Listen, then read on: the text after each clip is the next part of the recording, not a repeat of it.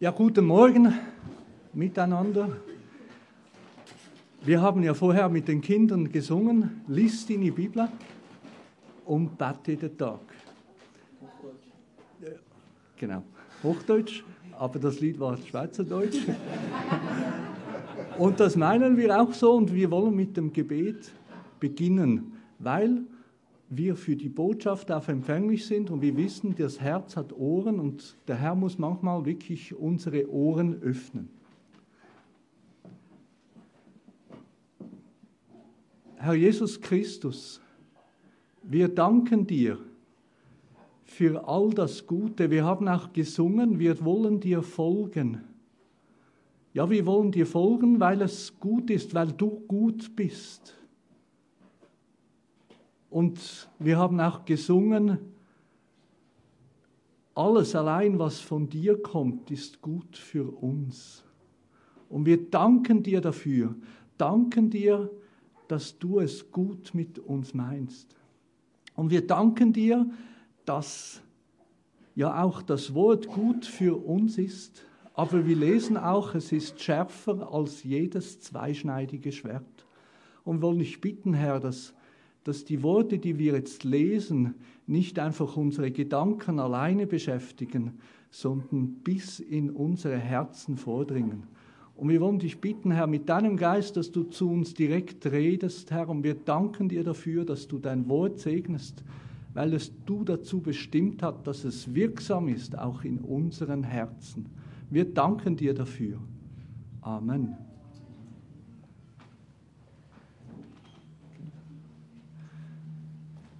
Wir haben ja vorhin schon gelesen, Psalm 73, Gott ist gut. Satte 3 Worte. Und du denkst vielleicht, kinderleicht, 3 Worte, das verstehe ich, das könnte geradezu das Thema von der Kinderstunde hier gegenüber sein, aber du sitzt nicht im falschen Raum. Wenn du über diese 3 Worte nachdenkst, Gott ist gut. Wir haben gelernt von Herrn Jesus, einer ist gut, Gott allein ist gut. Und gut ist der Charakter und das Wesen unseres Gottes. Wunderbar. Nur gut. Und nicht nur sein Wesen, auch alles, was er tut, was er gemacht hat. Und siehe, es war sehr gut. Und auch alles, was er allen Menschen gegenüber tut, wie er ihnen entgegengeht, er ist gut. Und so sehen wir, dass diese 3 Worte viel mehr beinhalten, als es eine Kinderstunde füllen kann. Und wir werden sehen, es kann für uns eine ganze Ewigkeit der Anbetung füllen, wenn wir diese 3 Worte wirklich begreifen. Und wir können mit dem Psalmisten sagen, gewiss oder fürwahr. Ja, es ist wahr und es ist Realität. Gott ist gut.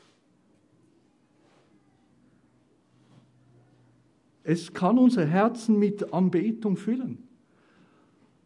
Aber ihr seht, es hat da noch ein bisschen mehr Text in diesem ersten Vers. Und wir sehen hier, Gott ist Israel gut. Gott ist im Speziellen seinem Volk gegenüber und in seinem Volk können wir uns Christen mit einbeziehen. Gott ist uns gut. Hast du es verstanden? Hast du es gehört? Glaubst du das? Ich meine jetzt nicht mit dem Verstand, sondern bist du davon erfasst? Bist du davon ergriffen? Bist du davon überzeugt? So überzeugt, dass dein Mund davon redet. So überzeugt, dass du nach diesem Grundsatz lebst. Fürwahr, Gott ist dir und mir gut. Glaubst du das? Und schnell vergessen wir, noch ist dieser erste Vers hier im Psalm 73 noch nicht fertig. Es hat sogar eine Bedingung, wie der Kanal ist, dass er wirklich dir und mir gut ist. Fürwahr, Gott ist Israel gut, denen, und was ist die Bedingung da? Denen, die reinen Herzens sind. Auch der Herr Jesus im Matthäus 5, Kapitel 5, Vers 8 sagte, selig sind, die reinen Herzens sind, denn sie werden Gott schauen. Dass Gott dir gut ist, die Bedingung für dich, du brauchst ein reines Herz, du brauchst ein gesundes Herz.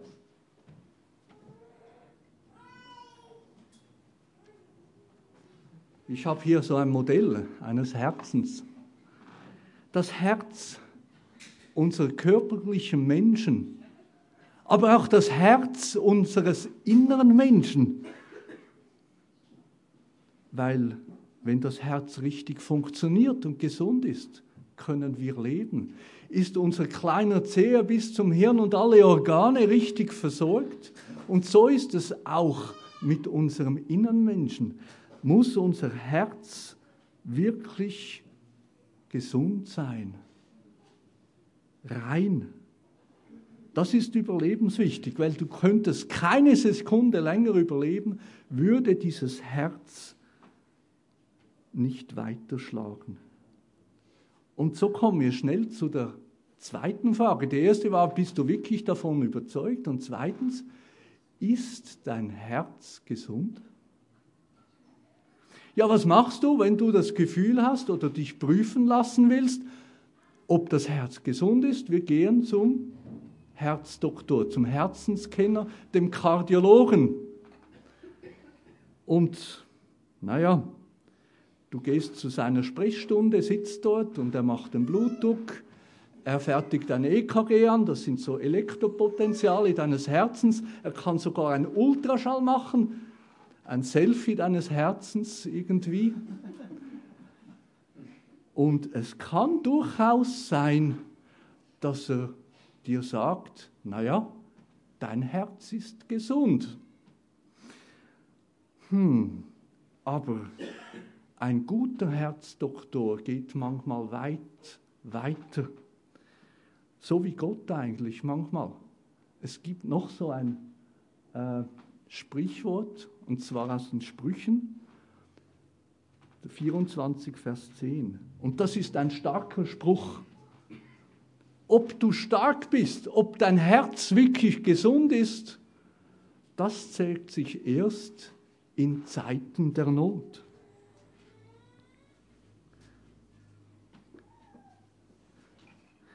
Du musst manchmal wirklich auf diesen Velotest gehen, der Kardiologe nachher dann mit dir durchführt. Er setzt dich auf ein Fahrrad oder auf ein Laufband und lässt dich bis zur Belastungsgrenze und vielleicht noch ein bisschen mehr, probiert er zumindest, laufen. Und schnell, wenn das Herz krank ist, kommst du außer Atem, hast du Zeichen, hast du Symptome, Atemnot, ein Druck, Rhythmusstörungen, das Herz funktioniert nicht mehr. Und so findet der Herzdoktor vielleicht, wenn es in Ruhe normal aussieht, bei der Belastung heraus, dein Herz ist nicht gesund, es ist krank. Natürlich haben wir jetzt nicht 50 Velos hier und wir werden diesen Test so auch nicht durchführen, aber wir haben andere Mittel, unsere Herzen zu prüfen. Lesen wir die Worte, ja, das lebendige Wort, das schärfer ist als jedes zweischneidige Schwert, das auch unser Herz durchleuchten kann, ob du oder ich ein gesundes Herz haben. Lesen wir aus dem Buch Maleachi, aus dem letzten Abschnitt, aus Kapitel 3, die Verse 13 bis und mit 21.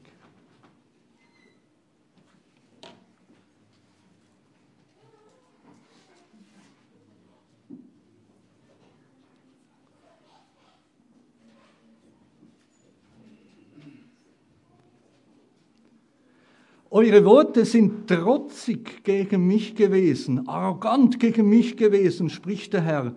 Und ihr sprecht, was haben wir miteinander gegen dich beredet? Ihr sprecht, vergeblich ist es, Gott zu dienen. Und was für ein Gewinn, dass wir seinen Dienst versahen und dass wir vor dem Herrn der Heerscharen in Trauer umhergingen. Und so preisen wir nun die Übermütlichen glücklich. Nicht nur sind die Täter der Gottlosigkeit aufgebaut worden, sondern sie haben auch Gott versucht und sind entkommen. Da unterredeten sich miteinander, die den Herrn fürchten, und der Herr merkte und hörte. Und ein Gedenkbuch wurde vor ihm geschrieben für die, die den Herrn fürchten und die seinen Namen achten. Und sie werden mir, spricht der Herr der Heerscharen, zum Eigentum sein an dem Tag, den ich machen werde. Und ich werde sie verschonen, wie ein Mann seinen Sohn verschont, der ihm dient. Und ihr werdet wieder den Unterschied sehen zwischen dem Gerechten und dem Gottlosen, zwischen dem, der Gott dient, und dem, der ihm nicht dient. Denn siehe, der Tag kommt, brennend wie ein Ofen, und alle Übermütigen und alle Täter der Gottlosigkeit werden zu stoppen werden. Und der kommende Tag wird sie verbrennen, spricht der Herr der Heerscharen, sodass er ihnen weder Wurzeln noch Zweig lassen wird. Aber euch, die ihr meinen Namen fürchtet, wird die Sonne der Gerechtigkeit aufgehen, mit Heilung in ihren Flügeln. Und ihr werdet ausziehen und hüpfen wie Mastkälber, und ihr werdet die Gottlosen zertreten, denn sie werden Asche sein unter ihren Fußsohlen an dem Tag, den ich machen werde, spricht der Herr der Heerscharen.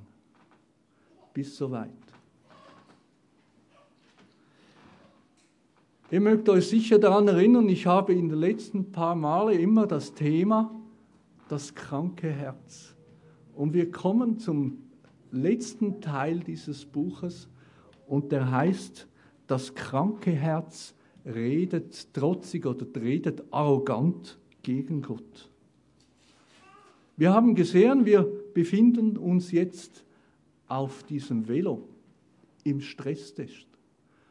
Und unser Stresstest ist nicht ein Velo, sondern unser Leben hier auf Erden.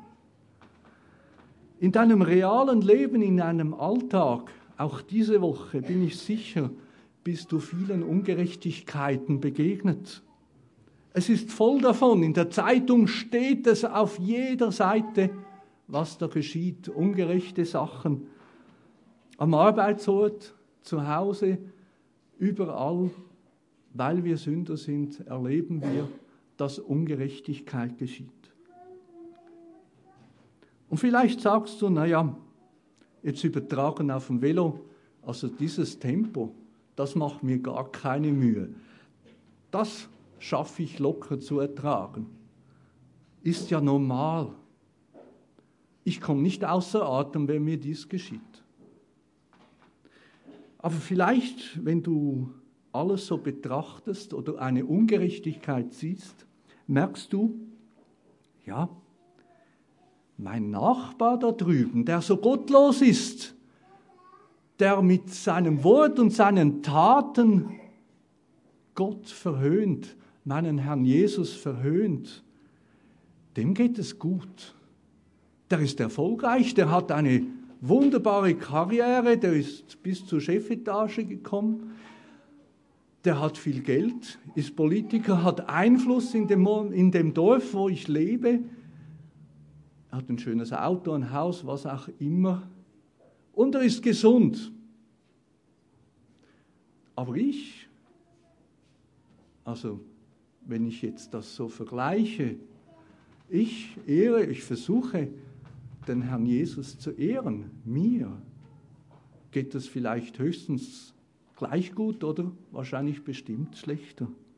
Und das sind alles so Gedanken, die aufkommen, aber naja, Vielleicht sagst du, na weißt du, da kriege ich den Atem noch mit, also dieses Tempo mag ich noch mithalten bei der Belastung, mit dem kann ich gut leben. Aber ganz gewiss ist in deinem Leben schon oftmals passiert, dass jetzt dann langsam die Belastungsgrenze erreicht ist. Und das ist, wenn es dir schlecht geht, eben in Zeiten der Not, wo es dir buchstäblich an den Pelz geht, es weh tut. Was es auch immer ist, eine Krankheit, ist es ein Mobbing, das du erfahren hast und dadurch die Stelle verloren hast. Die Beispiele sind vielfältig. Und es geht dir wirklich ganz gegen den Strich. Auch irgendwie hat Gott so einen Strich durch dein Glaubensleben gezogen, denkst du. Und die Rechnung geht nicht auf. Und du denkst, ungerecht. Und es ist wirklich mühsam, wenn wir betrachten, dass Gottlose so schwelgen in Reichtum, sorgenfrei sind, es ihnen so gut geht. Sie ernten eigentlich den Lohn der Gerechten. Und die gläubigen Menschen leiden, häufig auch, nicht immer, aber häufig auch, manchmal selbstverschuldet, aber häufig auch ohne Grund, scheinbar ohne Grund. Und du kannst, wenn du selber betroffen bist, ganz lange darüber nachdenken. Du hast vielleicht ganze Nächte, wo du dich drehst und nicht schlafen kannst und du findest einfach keine Antwort. Nix. Und wenn deine Nächsten dich fragen, du, warum ist das so? Also dein Gott, der muss und so weiter. Und du kannst ihnen keine Antwort geben. Und das hat auch der Asaf, was wir gelesen haben, Vers 16, gesagt. Da dachte ich nach, um dieses zu begreifen. Eine mühevolle Arbeit war es in meinen Augen. Ja, der Widerspruch, das ist der Stress. Gott ist Israel, Gott ist dir gut. Aber wenn du jetzt in deinem Leben das erfährst, dann passt das irgendwie gar nicht zusammen. Und das ist der Stress. Und da gibt es jetzt eben zwei Arten darauf zu antworten und zu reagieren. Und wir werden diese zwei Wege miteinander anschauen. Der erste Weg ist das, was eigentlich das kranke Herz wählt. Und es ist klar, dass wir das nicht machen müssen, aber wir müssen zuerst mal verstehen, wie reagiert jetzt ein krankes Herz auf diesen Belastungstest.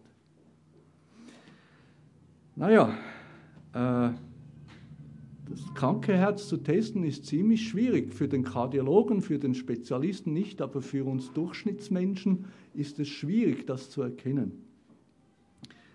Denn im geistlichen Bereich auch wissen wir, dass wir nicht in die Herzen der anderen sehen können. Ja, nicht mal wir selber verstehen unser Herz wirklich ganz. Naja, schauen wir mal, was haben die Mediziner? Die haben eine Erfindung, die ist ganz nützlich. Die haben so zum Beispiel, man sagt dem Hörer oder ein bisschen modern, ein Stethoskop. Das ist immer schön, wenn die restlichen Leute nicht verstehen, was es heißt, aber es heißt eigentlich Hörrohr. Und ich brauche jemanden von euch, der nicht medizinisch verbildet ist. Ja, genau. Joel, kannst du mal schnell nach vorne kommen? Also es ist ein nützliches Werkzeug und den kann man so in die Ohren tun, ja genau. Und jetzt, ich weiß jetzt genau, wo man das mitten da im Brustkorb, mitten im Leben, mitten in mir drin. Jawohl. Hörst du was? Mhm. Genau, jetzt kannst du mal interpretieren. Wie tönt mein Herz? Nicht gut. Nicht gut?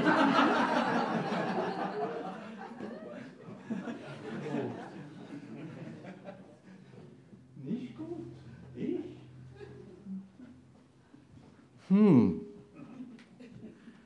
Naja. Also wir können manchmal wirklich in das Herz hineinsehen, so plastisch. Wir haben so ein Volkslied in der Schweiz. Die Gedanken sind frei. Wer kann sie erraten? Niemand kann es erraten, außer Gott allein. Aber zum Glück sind die Gedanken frei, weil die sind so frei, dass wenn sie vielen Druck haben im Herz, dass sie einfach wie die ganze Natur den Weg des geringsten Widerstands gehen. Ja? Und wo kommen diese Gedanken raus? Naja, wenn du anderen Menschen zuhörst, wie sie reden, was sie reden, welche Betonung hast du, ja, so wie ein Verstärker, ein Megafon, hast du vielleicht eine kleine Ahnung, wie es hier drinnen aussieht. Es ist der Lautsprecher des inneren Menschen. Auch in den Sprüchen steht geschrieben, das hat mich jahrelang begleitet und ich fand und ich finde diese Worte zum Teil sehr, sehr weise.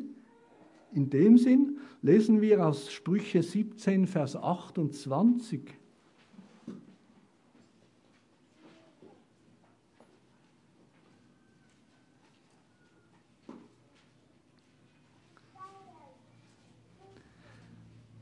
Auch ein Narr, der schweigt, wird für weise gehalten, für verständig, wer seine Lippen verschließt. Auch wenn es hier drinnen noch so schlecht aussieht, wenn wir den Mund halten können, merkt das niemand. Ja? Und dann verstehen wir, warum es im Deutsch heißt, der ist nicht ganz dicht.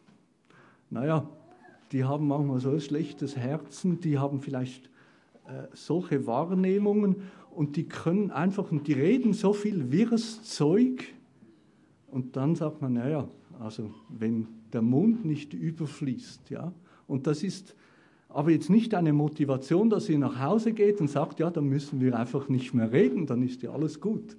Nein, wir werden sehen, dass wir eben besorgt sind, nicht Narren zu sein, sondern weise in den Augen Gottes, dass unser Herz nicht krank ist, sondern gesund.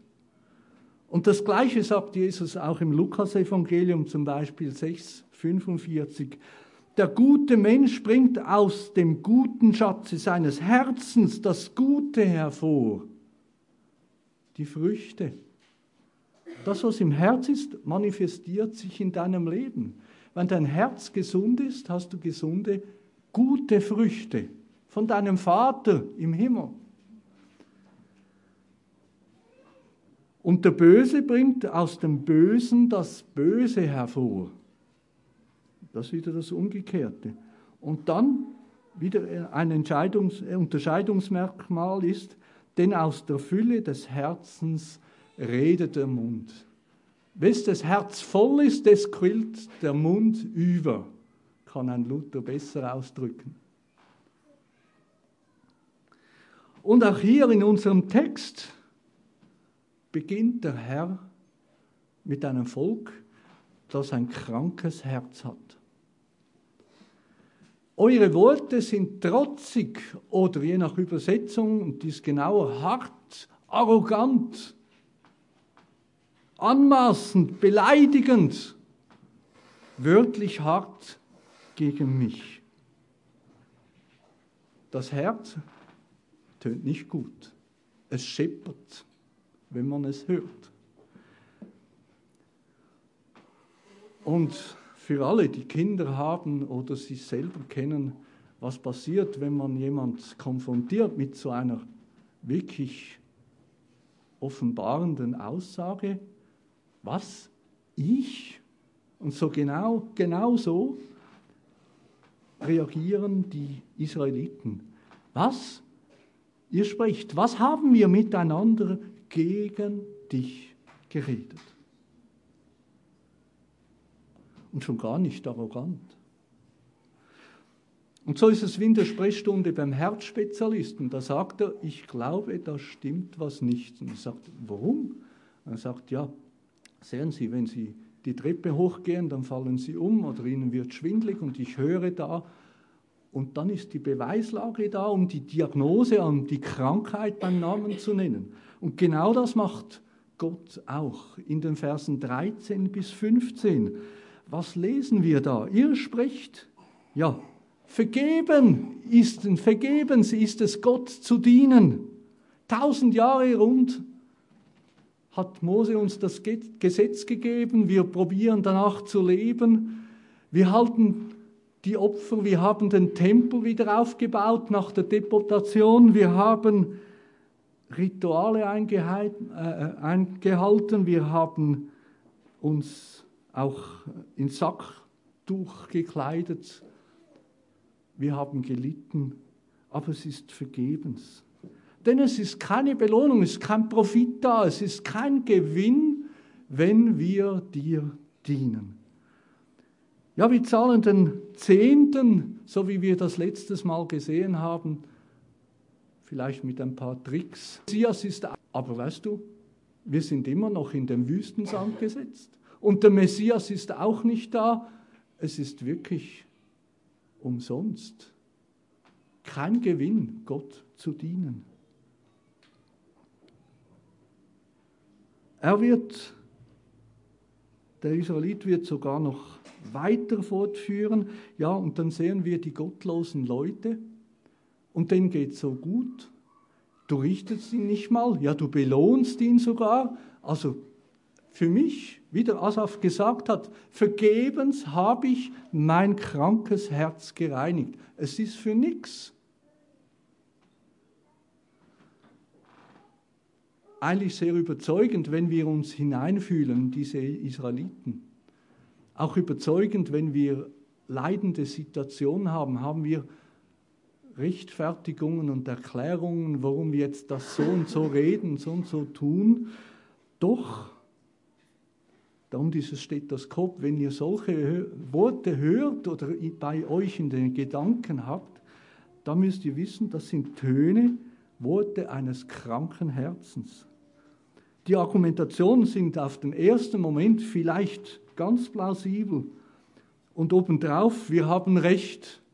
Und da werden sie richtig arrogant. Weil sie sagen, ja, das, was du mit mir tust, ist nicht gut. Dabei wissen wir doch, dass Gott gut ist und uns gegenüber gut ist. Und die Diagnose ist klar, wir kennen das alle.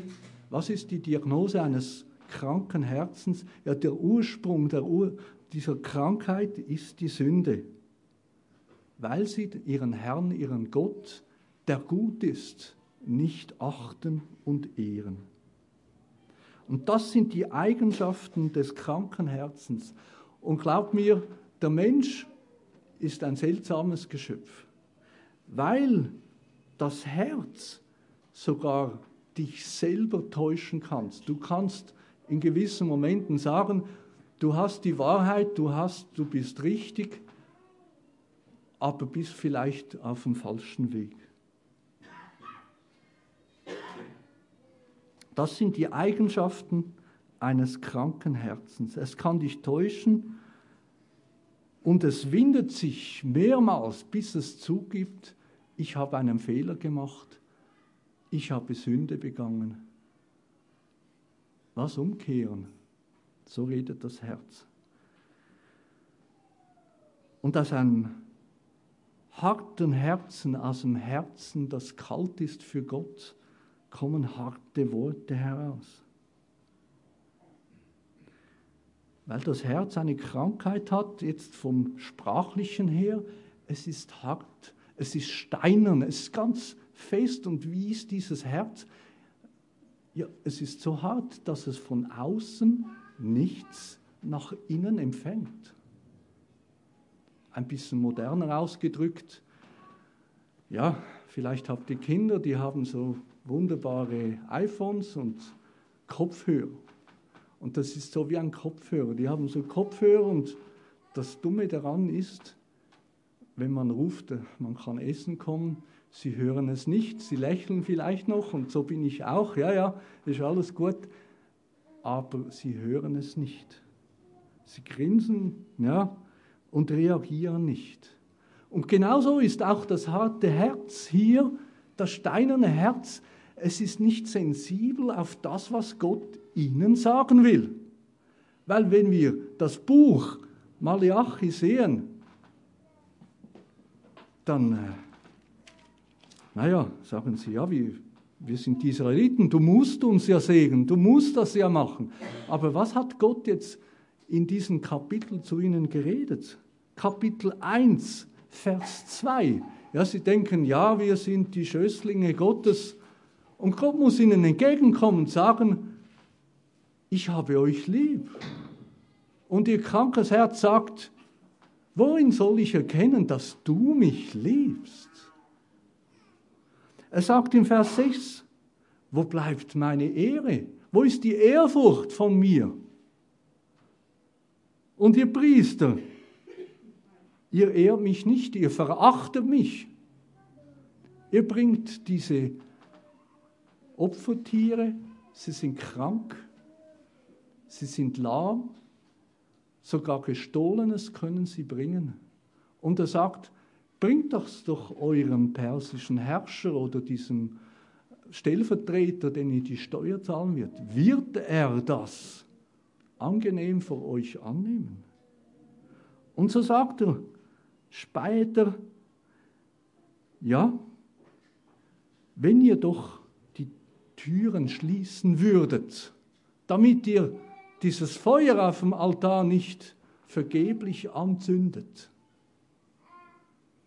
Dann sagst du vielleicht, ja, das ist alles im Alten Testament, aber wir kennen es auch für die neutestamentliche Gemeinde. Wie ist es mit Laodicea? Die sagt, ich bin reich, ich bedarf nichts, ich bin so gut. Und der Herr muss ihnen sagen, du bist arm, blind und bloß. Und obendrauf, ich bin nicht mehr unter euch, ich stehe draußen vor der Tür. Der Tisch des Herrn ist verächtlich. Sie gehen zu Gott im Gebet im Tempel, sie weinen und er muss ihnen sagen, ihr dient einem fremden Gott. Er muss ihnen sagen, wie kann ich deine Gebete erhören, wenn du Ehebruch begibst? Sie fragen, wo ist deine Gerechtigkeit? Kapitel 2, Vers 17. Und letztes Mal hat er sogar sie konfrontieren müssen. Ihr beraubt mich, weil sie nicht den ganzen Zehnten zahlten. Viel lieber, als auf Gott zu hören,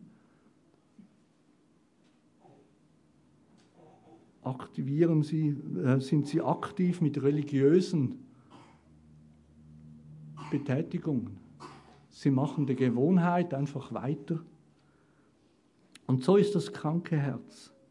Aber Gott hat keine Freude an einer Form der Gottseligkeit, keine Freude an toter Religion. Aber was hat er Freude? An ein gesundes Herz, an ein reines Herz und manchmal auch an ein zerbrochenes Herz.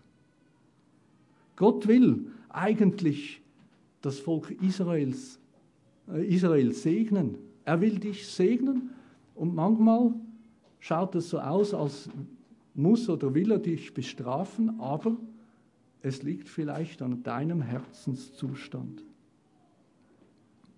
Was kannst du daraus lernen? Das kranke Herz redet arrogant gegen Gott. In Situationen, wo die Menschen einfach nicht verstehen, warum das mir oder dir passiert. Wo mich einfach mit dem Verstand her nicht weiter wissen. Und doch wissen wir, dass Gott uns gegenüber gut ist. Lass es nicht zu. Strebe danach, dein Herz zu bewahren, ein reines und gesundes Herz zu haben. Jetzt können wir uns zum Guten wenden. Was ist jetzt ein gesundes Herz?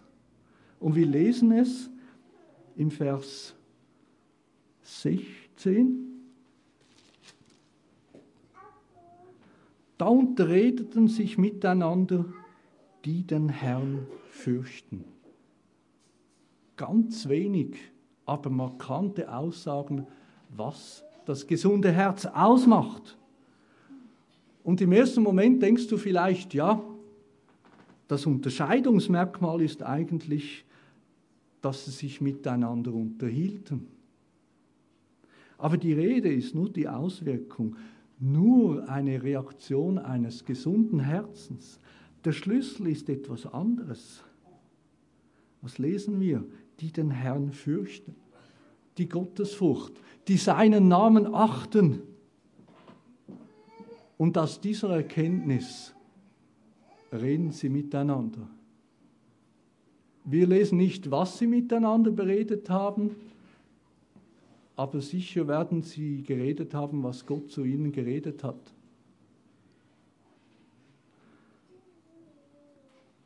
Sie verstehen vielleicht nicht nach so vielen Jahrhunderten, warum Gott nicht ans Ziel kommt mit seinem Volk, ans schlussendliche Ziel. Sie können es nicht verstehen, aber eines müssen wir festhalten. Gott ist Israel gut. Keiner wird zu Schanden, welcher Gottes hat. So reagiert das reine Herz, das gesunde Herz. Und wir haben schon von Stephan gehört, was die Kehrtwende im Psalm 73 gewesen ist. Er geht in das Heiligtum, in die Heiligtümer Gottes. Wenn du nicht verstehst, warum du in einer solchen Notlage bist, dann ist es ratsam, die Gemeinschaft, die Beziehung mit Gott zu suchen. Und zu verstehen, warum das alles so geschieht. Vielleicht weißt du es sehr lange nicht, aber in diesem Suchen von Gott wirst du Antworten finden. Der Asaf geht in die Gegenwart Gottes und erkennt seine Sünde. Er erkennt seine falschen Gedanken.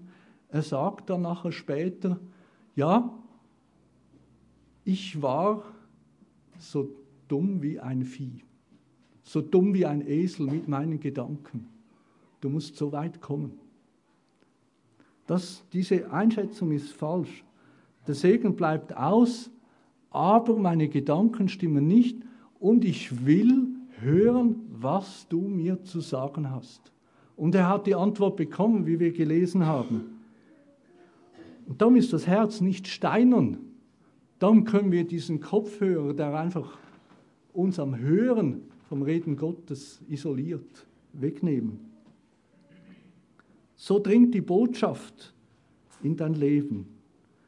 Und dann gibt es eine Reaktion. Diese Menschen, die miteinander geredet haben, haben garantiert Buße getan, sich korrigieren lassen. Und dann kam aus einem gesunden Herzen die richtigen Worte. Sie redeten miteinander und Gott hat auch schnell reagiert. Die Furcht des Herrn ist für ein Herz, besonders für ein krankes Herz, der Weisheit Anfang und ist Schlüssel zum Segen Gottes, damit er dich segnen kann und gut zu dir ist. Vielleicht sagst du, naja, also am Tag der Bekehrung, da habe ich ja Buße getan, das reicht doch.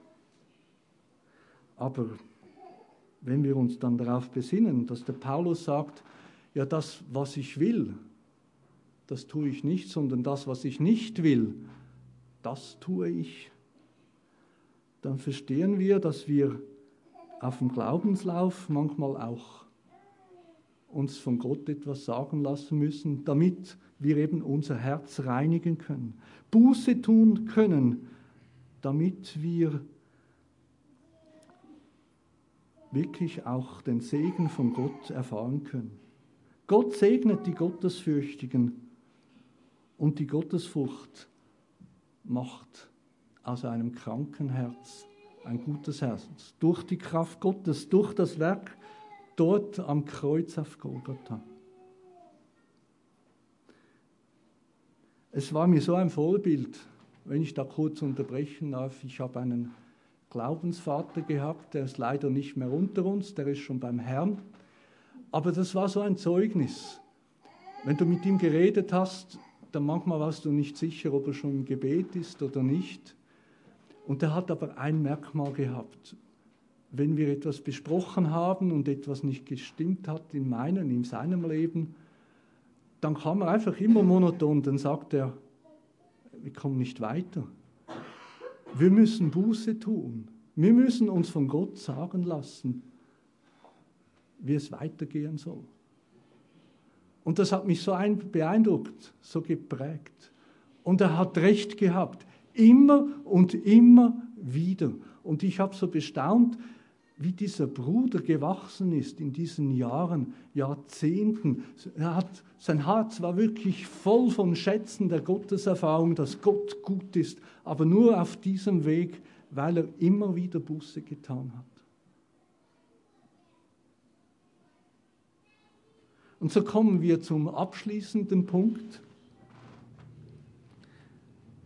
Das kranke Herz, das gesunde Herz. Es ist zum Glück noch nicht fertig. Wir betrachten noch Gottes Verheißung für ein gesundes Herz.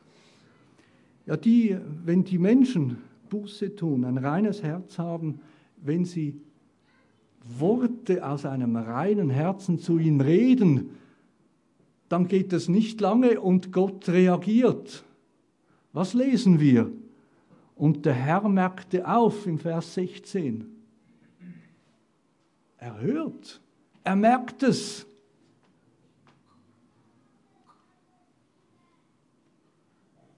Er reagiert schnell und er hört es. Und dann kommt mir einfach das Gleichnis des verlorenen Sohnes in den Sinn, wie der Vater, der Sohn, der verloren war, zu sich selber kam. Der Vater hat lange gewartet und sobald er ihn gesehen hat, ist er ihm entgegengegangen. Und genau das will Gott auch hier den Israeliten und dir und mir sagen, wenn wir vielleicht vom Weg abkommen oder mal daneben treten, dann ist er schnell, wenn wir umkehren. Er will dich ermutigen, er wird es hören, er wird aufmerken. Und was lesen wir noch von diesem Gedenkbuch? Er wird es notieren, wie die alten Könige gewisse Taten aufgeschrieben haben, will er einfach dich ermutigen, er wird es nicht vergessen. Es ist ihm wichtig, dass du diesen Schritt tust. Und dann fällt der Segen. Dann werden sie zum Eigentum sein. Kennen wir das nicht aus Titus 2, Vers 14? Der sich selbst für uns gegeben hat, damit er uns von aller Ungerechtigkeit oder Gesetzlosigkeit loskaufte und sich selbst ein Eigentumsvolk reinigte, das eifrig sei in guten Werken. Und er wird an einem zukünftigen Tag diese Menschen, gläubige Menschen, gottesfürchtige Menschen schonen wie ein Sohn, die ihm dienen, die ihm mit reinem Herzen dienen. Und der Rest ist auch eine Zusage, es wird einmal ein Tag kommen, wo Gerechtigkeit herrscht. Aber heute leben wir in einer anderen Zeit. Heute leben wir, wo Gott allen Menschen gut ist. Und das ist auch gut so. Er lässt die Sonne über gute und schlechte Menschen scheinen. Hast du ein Problem damit? Nein, es ist gut. Denn es liegt in seinem Wesen, dem Menschen gut zu begegnen. Er ist langmütig, groß an Güte, denn er ist gut, er ist freundlich.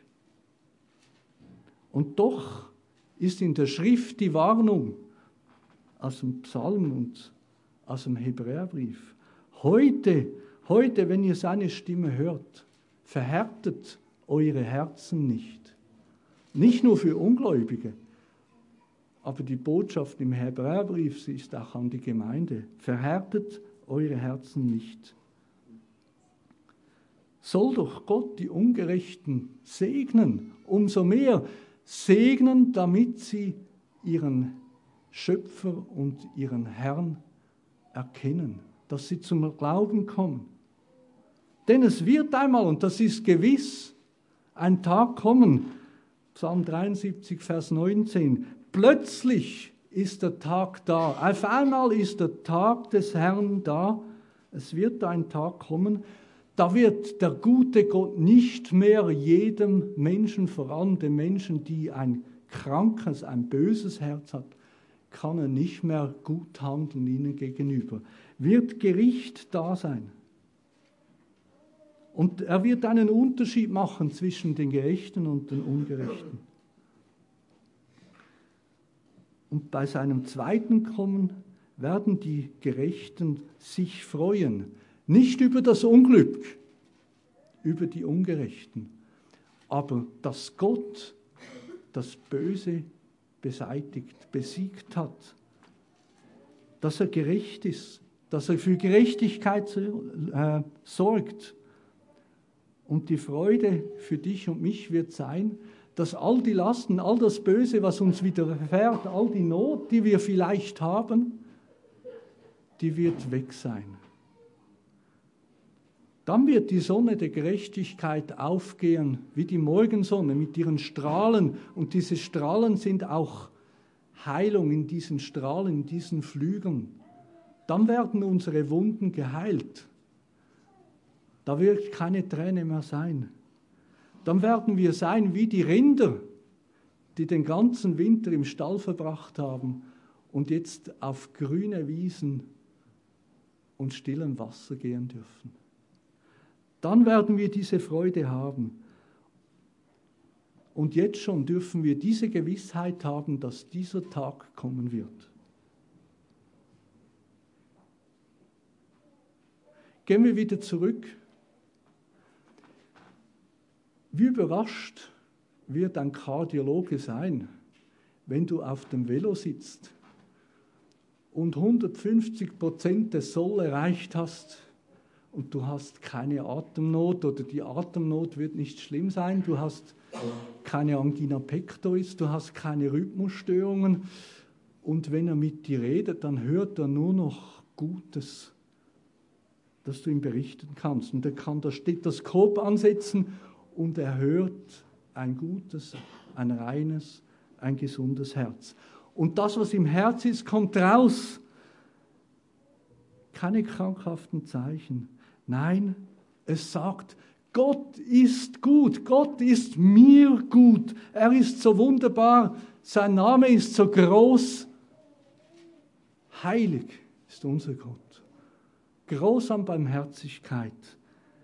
Er bedeutet mir alles.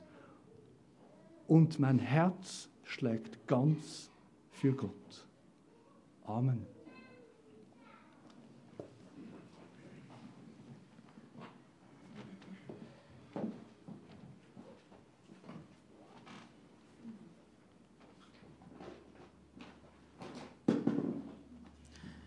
Herzlichen Dank, Marcel, für die Worte aus Malachi.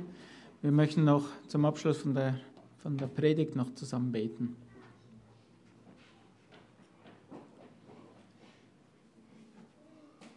Herr Vater im Himmel, ich danke dir vielmals, dass du als den besten Kardiologen der Welt uns die Bibel gegeben hast, die nicht nur einfach Taten oder Verhalten fordert, sondern du gibst uns eine Anleitung, wie auch unser Herz funktioniert und du zeigst uns auch auf, was gut und was schlecht ist für unser Herz. Und ja, wenn wir es zusammenfassen können, dann ist der Stolz ja die Ursache für unser schlechtes Herz.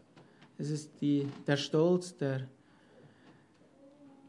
die Ursache von all diesem Unglauben ist, aber auch von dem, was wir